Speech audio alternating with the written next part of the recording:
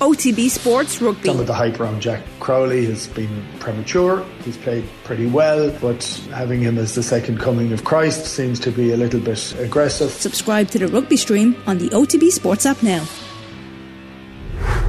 Brian, Chelsea 0, Manchester City 1. It was I'd say flat 40 minutes, and after that it was 100 miles an hour. City got going eventually, as they generally do. Yeah, it took them a long time. They were used to seeing Manchester City dominating possession against almost every opposition. The likes of Liverpool would take them on now and again, but not too many teams have taken them on. Teams are generally prepared to play the counter-attack and deep defence and work from there. But tonight, Chelsea had a bit of a go, but it was more that Manchester City weren't at their best. It was a strange kind of a line-up with Cancelo on the right hand side. He was almost in the attacking outside right position. Walker as the right side, the centre half of John Stones, and Nathan Ake on the left side. Sometimes it looked like it was a three, and Foden was the left wing back, but it was hard to know exactly where they were, positionally, what the manager had asked them to do. But there was no great fluency to the game in the first half from a Man City point of view. Chelsea were the more impressive team, even though they had to put up with the couple of early changes. They were upset their rhythm slightly with Sterling going off so early. I thought that didn't help them at all. Pulisic as well, but they dealt with that quite well. But then we saw Manchester City, the real Manchester City, I'd say, early second half, changes at half time had a major impact.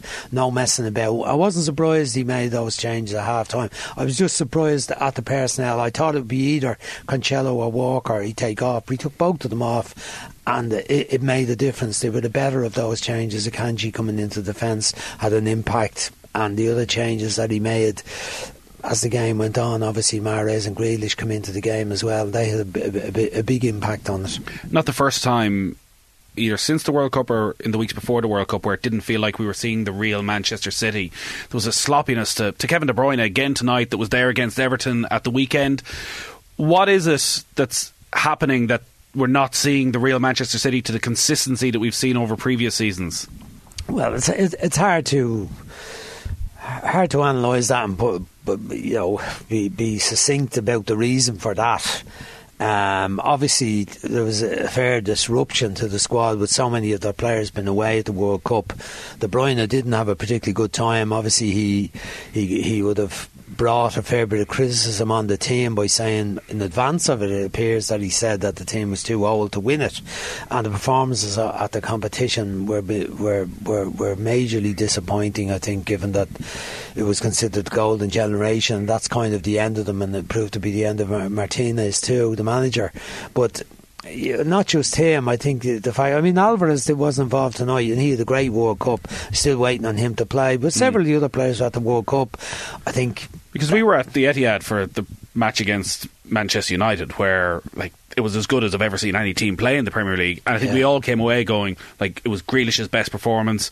Foden scores a hat-trick, Haaland scores a hat-trick, that they were just going to steamroll everybody since then, and they've never got anywhere near that level. In the well, they haven't dropped. I mean, they've lost a couple of games in the league. You know, I mean, points-wise, I think the manager Pep has been having a bit of fun in recent days, saying it looks like Arsenal might hit around 100 points the way they're going. And I think he's kind of playing a bit of mind games, putting her up to a bit. But if you look at their own points, I said to you before the game today, 36 points is not a bad total from 16. Most teams, most managers, if you have 36 points, you're averaging over 2.2 a game. That's league winning form. The problem is that just Arsenal have been ahead of that. They've only played 2 games that they haven't won. Arsenal, 1 loss, Manchester United, and 2 draws. Yeah, they've had 2 draws. But you look at City, they've not too badly at all, but they haven't been at that level that we saw. Now, I'd say there was a fair amount of disruption around the whole World Cup. The players been absent for so long and tough to get back into the rhythm. I mean, Everton the weekend fought like demons to hang on to point. It was an extraordinary goal by Demarai Gray, the counter-attack. We got a bit of time, made time, stuck her in the far corner. Then they just couldn't break them down. Everton dug in, but the movement and rotation and quality of the passing hasn't been at the level. I said to you early before the game even that the Haaland one is interesting because they've become a bit more predictable now in their movement and in their positional play because of Haaland's presence. He's only ever in the centre forward position, whereas previously we used to watch Manchester United and anybody could appear in the centre forward position, even the fullbacks, even Walker, even Cancelo, but certainly those attacking players, the likes of Bernardo Silva, Gundogan arriving late, Mahrez coming in off the flank, Foden from the flank, whoever would happen to be around, and maybe that's helped the opposition a little bit. They can focus on the centre forward. And a team like Chelsea tonight who have such experience at the back, Thiago Silva and Koulibaly were excellent throughout the game. I know you don't want to create any headlines, and nobody wants to say Haaland hasn't been an unbelievable signing and may not be the best striker in the world, but tonight Manchester City had a lot of possession around the Chelsea area. Is that where Haaland is the difference, that now if you mark Haaland that no likelihood Bernardo Silva's not going to make that run he might make? Well, when you look at with the evidence is there, that's the case. I mean, if he scored 21 goals before tonight, and I think the top scoring player after that is on 3 or 4, it would suggest that all the action is with Haaland around the box and the opposition. And we saw Everton at the weekend where Godfrey, who hasn't had a great career by any means at Everton, his job was concentrated on probably upsetting Haaland to a degree. Haaland took the goal very well, the cutback, and he's in space, he took it in there. But aside from that, Godfrey did very well. He upset him, it seemed, physically and mentally by sticking close to him, by being aggressive to him, and Haaland reacted to that. And maybe that's, the two lads tonight didn't go that way. They went on using their experience and their guile to outplay him. Certainly the service to him wasn't as good.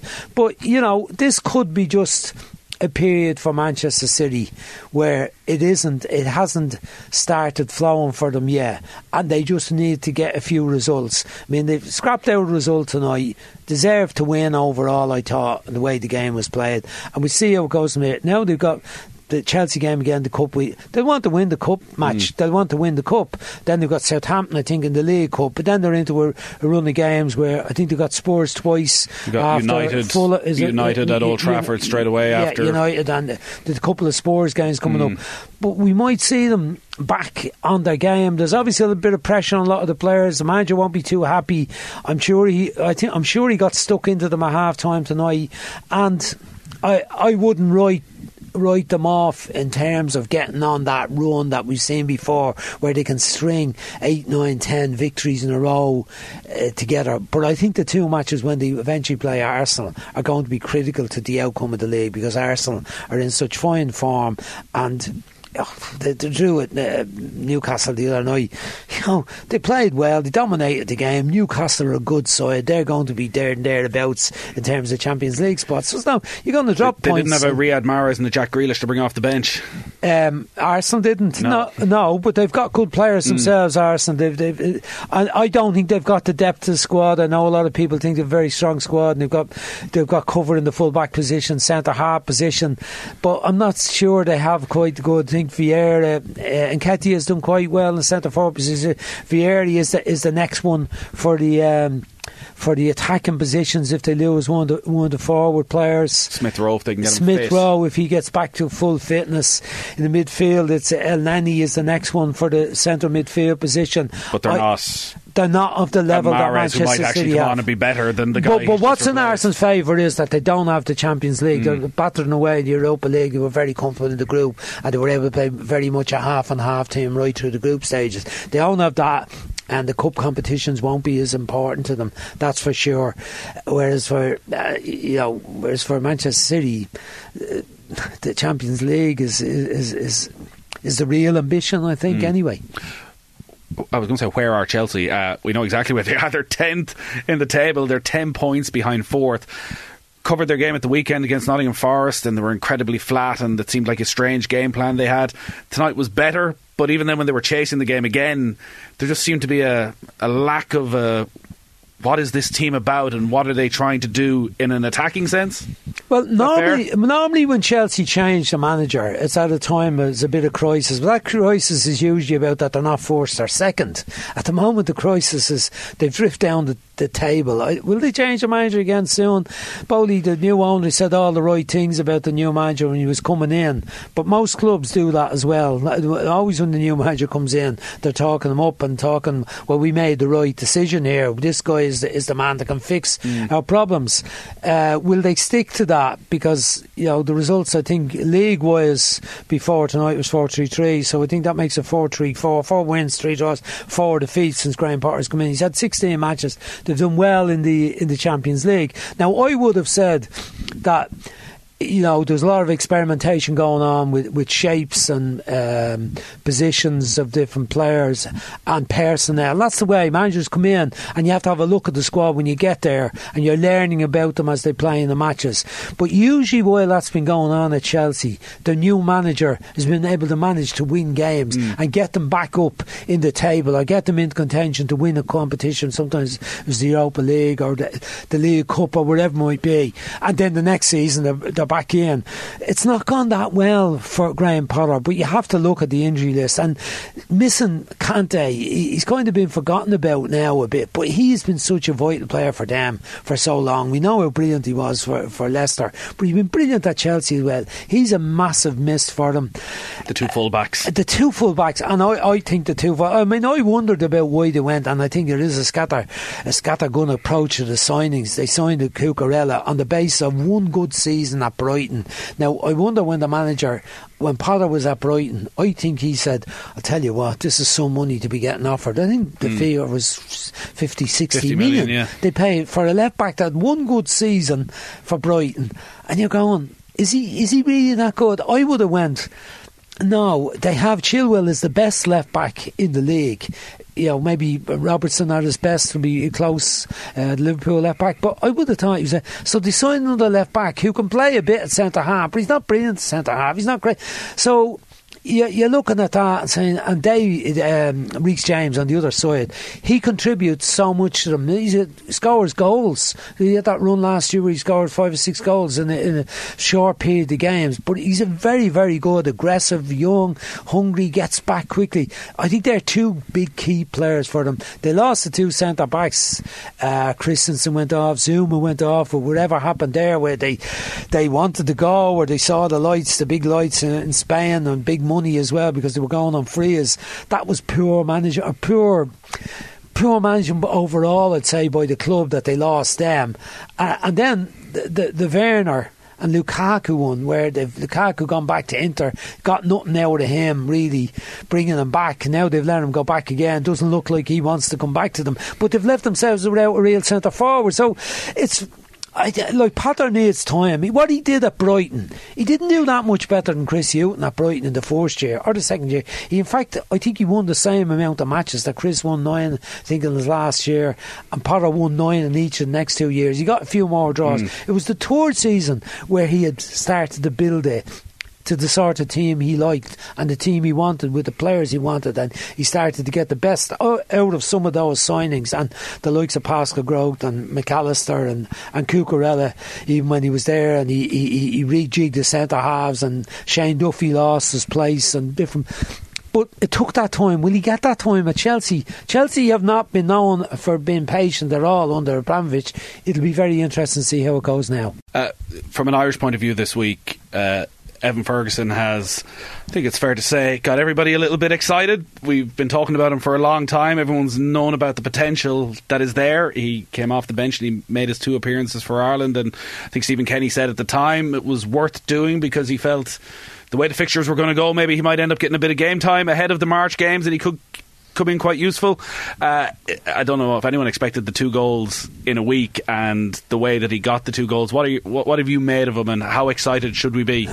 Well, look, you have to go back to the start, and Keith Long was managing the team at Bohs very, very well, and he was very astute in putting young players into the team. Most of whom Bohs seem to have sold in the last year or two. They're decorating all around the different levels of leagues in England. It's continued right up until today. Young Mullins went yesterday, but that one at the time was kind of startling that he put a 14-year-old into the team against Chelsea in a friendly game, and everybody took notice of that. And Keith, as I said, I respect him highly. I respect him as a player. I signed him as a player, but respect him in his management, the work he did at Bows. And I remember going, there's a reason for this. He wouldn't be doing this just to dress her up and hope they sell him on. He obviously thinks the boy has ability and could be in the team.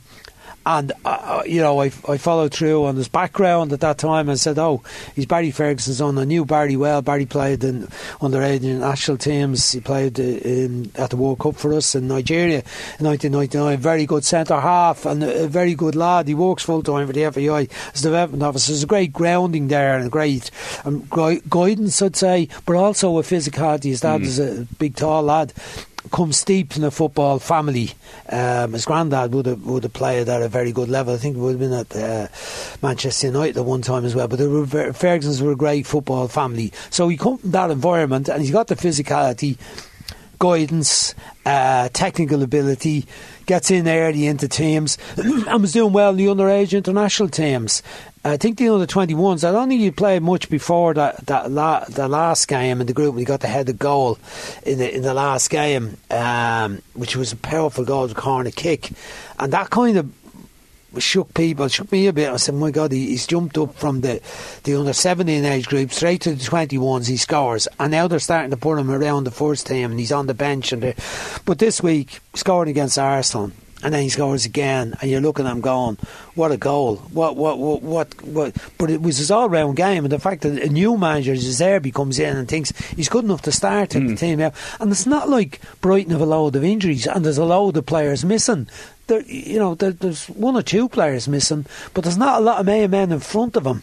And it looks like he's going to get, a run the team now.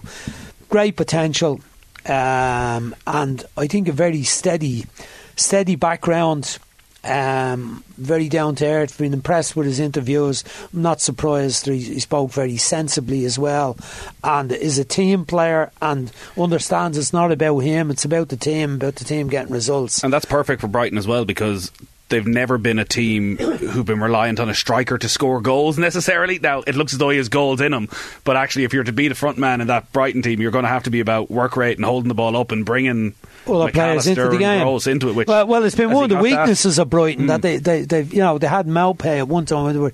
He was not quite good enough, scored enough goals. They signed Johanna Bash at one stage. Chris paid a good few bob for him. Got nothing back from him. Welbeck's been in around the team, not exactly prolific, although he's a very good player. So they've struggled for a main man and struggled to score lots of goals, but their all-round play has been quality and they've been very good. Last year they were very good and finished well up the table, about eight last year I think. But they there'll be an opportunity there. Look, the most important players in football in the world are the goal scorers. We know that this week. We know that the World Cup. We know that ever through football. The rest of the game can be tough, but the hardest place to play is in the penalty area to score goals. And this lad looks like his real ability to play up there and to score goals. How excited should we be then? Because in a way I often think when we talk about the next Robbie Keane or the next Damien Duff, it's almost disrespectful to how good they were and how high a level they were at that age. From the bits you've seen, should we be looking at them starting against France? Well, I think that you've got to look at what Stephen has done and some of the things he's done. I thought they were ill-judged in some of the decisions and reliance on the young players. I thought he went too far in trying to get results. I think the players have got to prove themselves in club football to a degree, balanced with what they've done in the underage teams before they should play in the senior team. Now, Nathan Collins has done that and deserves to be in there. Dara O'Shea had done that in the underage team, obviously at West Brom as well. Nathan Collins was doing it at Burnley. Go back to Aaron Connolly, and he did this at Brighton, got a couple of goals against Spurs. Brilliant, looked like a great prospect. Had scored some goals at underage international level, but had been a bit sporadic and unreliable, and not every manager liked him. And has proved to be the case that he hasn't had the consistency, and he's now trying to refine himself. It looks like he's going to Hull, but he's dropped off the mark a bit. Troy Parrott is another one who has been, had a very good start, looked like like he was the bee's knees. Marino urged caution in relation to him, although he was aware of his ability. They loaned him out. He's been a bit hit and miss on his loans, hasn't been a consistent goal scorer. Again, with the seniors, the national team, scored some goals against some of the weakest teams. Scored, I think it was in Dora, he got a couple of goals in. But he got a good goal against Scotland. He got a very good goal against Scotland and played very well. That was his best match. But, he's been a bit of a slow burner since then. And we've had that a bit, so I think you've got to be very careful with that. Important young boys in. I think they need to be playing with experience. Needs to be experienced players. If you even look at Haaland tonight, who was a class player, unbelievable goal scoring record, Norwegian international, scores loads of goals, and he's playing against two experienced players tonight. Didn't do as well, couple of half chances snatched at him, didn't score. Playing against better players, more experienced. That's what it's like at international level. You're playing against the best that every country. When we play against France, what will the centre back pairing be? Whoever it'll be a very experienced pair, or a very good pairing, quick on their feet.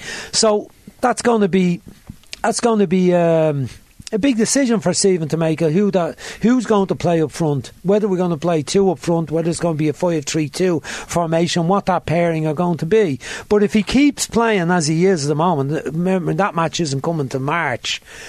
He has to be very much in consideration, and then you might be comparing to what Robbie Keane was doing when he was 17, when he was scoring goals to beat the band in the championship, right, at Wolves, and then he went on and continuously did it. Or what Damien was doing when he was playing in Blackburn's first team as a 17-year-old, 18-year-old, regular in the Premier League.